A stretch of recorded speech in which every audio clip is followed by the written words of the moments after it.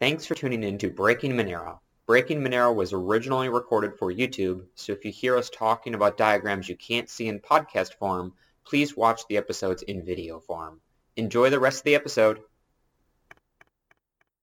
Welcome back to Breaking Monero. Today we are talking about Monero's ring input selection algorithm. We've spoken in the past about ring signatures and decoys in other previous episodes, and Sarang specifically has talked about how the decoys are selected, but he used a very vague word, vague phrase at least, called randomly selected, right? And in this episode, we're going to get far more nuanced, far more specific about what we mean by this mysterious phrase. And also the phrase itself isn't very accurate either, so it's important to add some additional clarification here on what's actually happening. And there's a lot more to random than behind the scenes. So I'm going to start with a screen share showing an example of some of Monero's input selection algorithms over the past. So on the top here, you can see an example of a completely random distribution algorithm. So on the left, you have old outputs that were generated at the very, very beginning of Monero's history. On the right, you have new outputs that are generated very, very recently, especially within the past few days or so. Let's say that the green circle is the actual output that was spent. This is the real money that's sent, and the blue ones are the decoys that are selected. Now, a completely random distribution method might sound great to begin with because, you know, any input could be selected for any reason, but this leads to a lot of unintended consequences as a result. So you can make pretty strong heuristics that say people are far more likely to spend new money than old money. So as a result, the latest input, the green one highlighted here, is most likely to be the real one.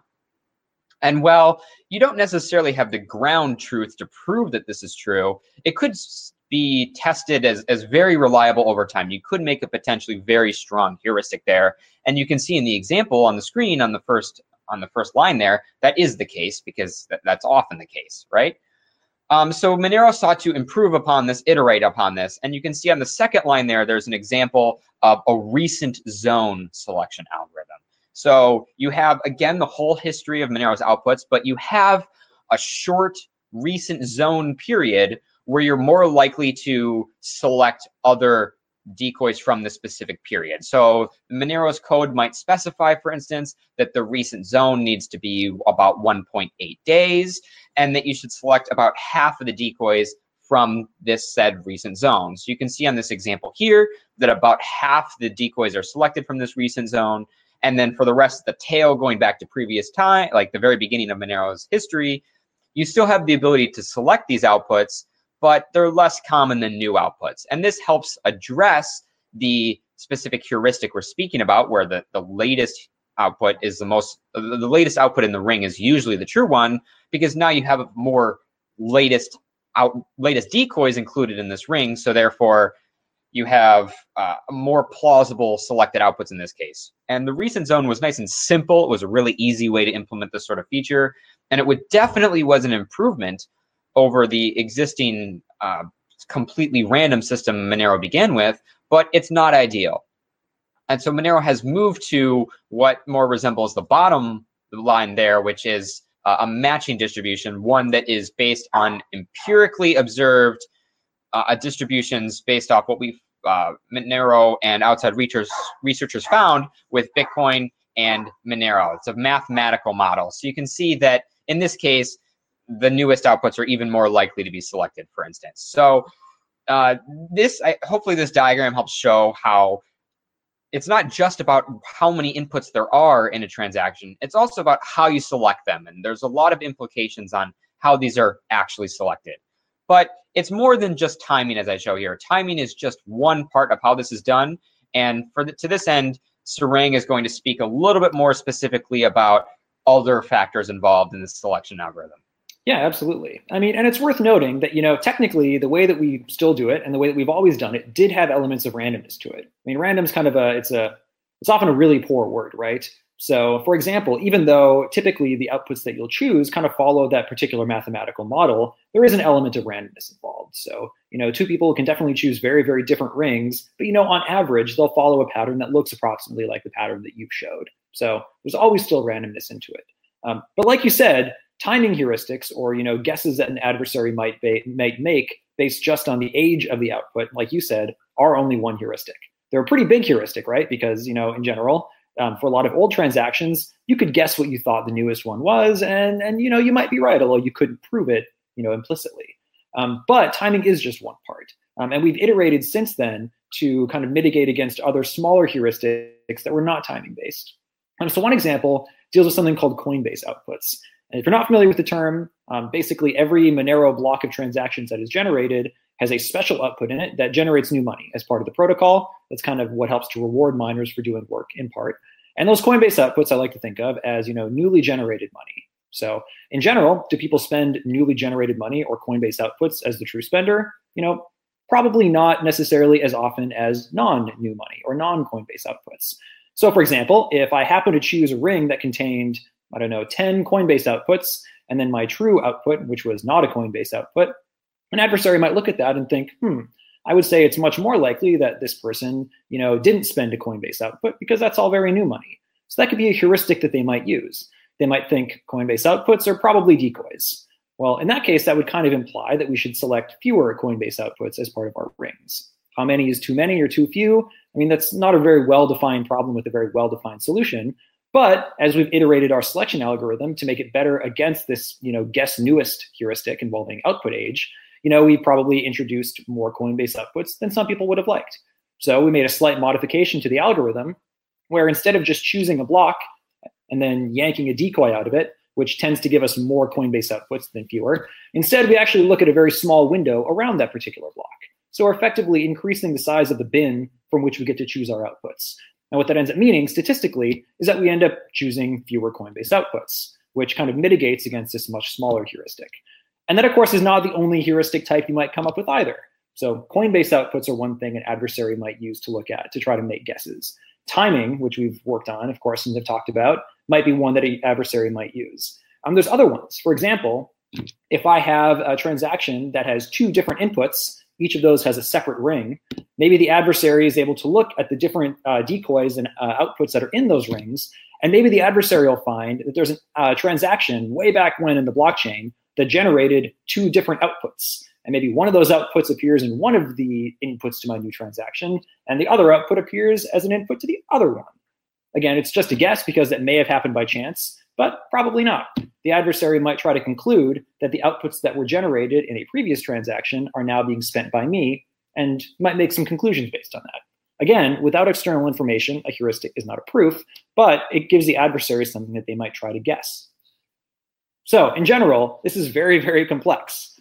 I will say right now, it is pretty impossible to get rid of all possible heuristics. So we can always make our selection algorithms better. And as Justin pointed out, and as I've kind of hinted at, we have done this over time. We iterate to get better and better. A good way to think about this is something that Justin brought up, in fact, kind of with like a plugging of a hole analogy, if you want to give that, which I kind of liked. Yeah, of course. So one example, like we know of a specific heuristic, for instance. The guess newest heuristic might be an example. So we can iterate Monero's selection algorithm to help counter this sort of heuristic and the actual effectiveness of it. But in doing so, we're still choosing some other way to select outputs that people can develop heuristics for. So there's no limits to the number of heuristics that people can come up with. They can continue making complicated heuristics over time, pretty much no matter what we do. So we're always plugging these holes that we're aware of and the biggest holes we know of, but we might indirectly be making smaller holes. We might making holes that we're not necessarily aware of because maybe the heuristics haven't been conceived yet, especially by participants in the Monero community. So this is definitely something that will need continuous improvement. It needs continuous iteration in order to make it better, to keep patching these holes. You can't just pave a road and never expect it to have potholes. You have to suffer through like the Minnesotan winters like I have, where you go and have to keep patching these potholes that keep appearing, right? They keep coming out. And when you think you're done, some truck's going to drive over it and come up with and make a new one, right? So these sort of circumstances keep happening. Apologies for that terrible analogy. I'm trying to play Serang here. But yeah, we try to address the big ones first, the example of the guess new heuristic. But there might have been some consequences. As an example, by changing the selection algorithm to follow a more mathematical distribution, we actually selected more of those Coinbase outputs, and we needed to go back and sort of refine how we did this. Was every iteration still an improvement overall? From what we can see now, it should be. Yes, we've addressed the existing heuristics and done more good than harm, but there's always going to be some sort of trade-off that we're going to sort of keep playing with, so to speak. Yeah, absolutely. I mean, we definitely receive reports all the time about people who come up with, a particular small pattern that they might see among certain transactions or outputs based on the way that we make our selections. And some of those are very, very small. Doesn't mean that, it's optimal that we keep them in there. But, to some extent, it's not necessarily always obvious how to make an absolute good change to counter some of those small heuristics without inadvertently kind of ruining the work that we've done for some of the much bigger heuristics. So, if we see a small heuristic pointed out and we don't change our algorithm because of it, it doesn't mean that we are not concerned about those heuristics, but it means that we always have to balance the good that we'd be doing by making such a change with the inadvertent harm that might be caused by it. So it's always an arms race, right? Financial privacy as a whole, as you're probably learning from this video series, is an arms race. Analysis only gets better over time, and that's great. Just because we receive small reports sometimes and big reports other times about different heuristics that come up doesn't mean we don't want to see them. I love seeing those reports. I love learning more about what other people are doing with this analysis, but it just reminds me that it is an arms race. Analysis gets better. We get better because of that. That might invite more analysis, which just has kind of this spiraling effect toward us getting better. Yeah, speaking about spiraling effects towards getting better, one of the great things about ring signatures is that the selection algorithm and the ring size sort of go hand in hand in sort of a positive or negative feedback loop, I suppose, if you're purposely making things worse. But as Monero increases its ring size, it sort of decreases the severe negativeness of perhaps a bad selection algorithm or some limitations of a selection algorithm.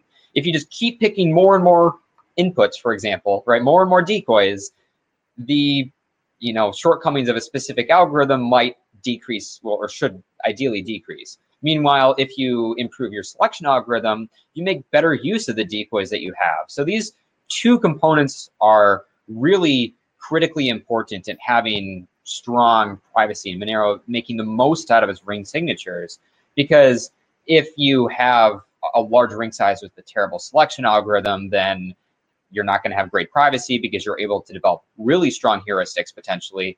And likewise, if you have even if you had some mechanism of having a perfect algorithm under every circumstance, but you had a really small ring size, for example, then you're also not great either. So these things really critically work hand in hand at providing really the privacy that ring signatures offer. It's more than just what they say they provide out of the box, which is 1 out of, in Monero's case now, 11 out of 11 are possibly spent.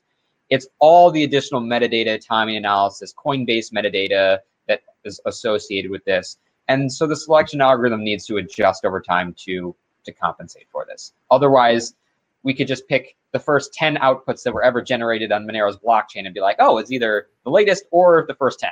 And that's obviously not very convincing. So, its input selection algorithm is very important for Monero's ring signatures. All right, Sarang, do you have any last closing thoughts to leave the viewer with? Just that our goal still remains to provide the best plausible deniability possible with ring signatures. And over time, we continue to learn about better and better ways to do that. And so we keep iterating and iterating and iterating to get better. And we're absolutely not perfect now, but we continue to try to get better and better. All right. Thank you, Sarang. Thank you, everyone, for watching this episode of Breaking Monero. We will catch you in the next one. Take care. See ya.